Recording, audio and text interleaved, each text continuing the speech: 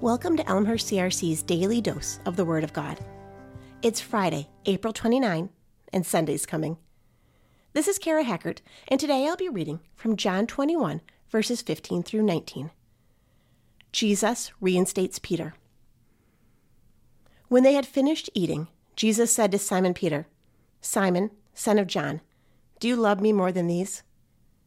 "Yes, Lord," he said. "You know that I love you." Jesus said, "Feed my lambs." Again, Jesus said, "Simon, son of John, do you love me?" He answered, "Yes, Lord, you know that I love you." Jesus said, "Take care of my sheep." The third time he said to him, "Simon, son of John, do you love me?" Peter was hurt because Jesus asked him the third time, "Do you love me?"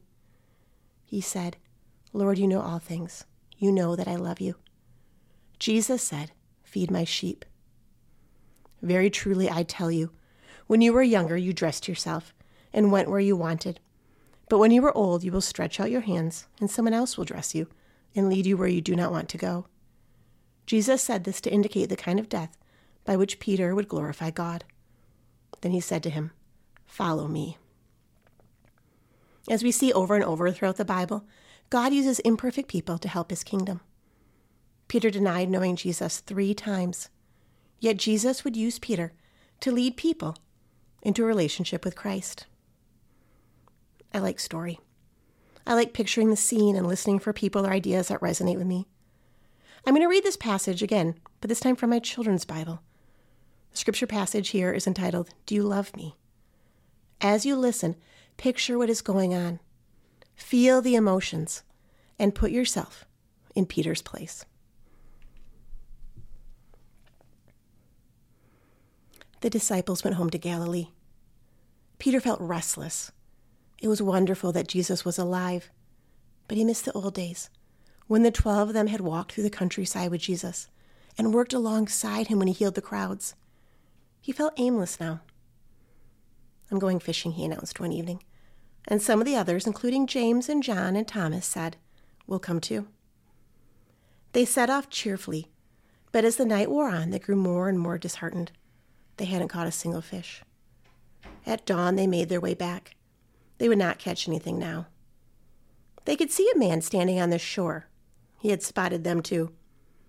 Cupping his hands, he called to them, and his voice carried over the still water of the lake.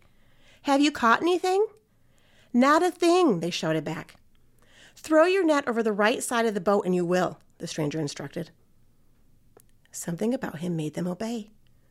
No sooner had they tossed the net over the side than it was bulging with fish. They could scarcely haul it back on board. "It's the Lord," John exclaimed. At once, Peter jumped over the side of the boat and made for shore, leaving the others to follow more slowly in the boat. Jesus was cooking breakfast by a charcoal fire, and there was a delicious smell of grilled fish. "Bring me some more fish," Jesus said. He knew that the disciples would be hungry enough for second helpings. Peter dashed back to help pull the heavy net on the beach.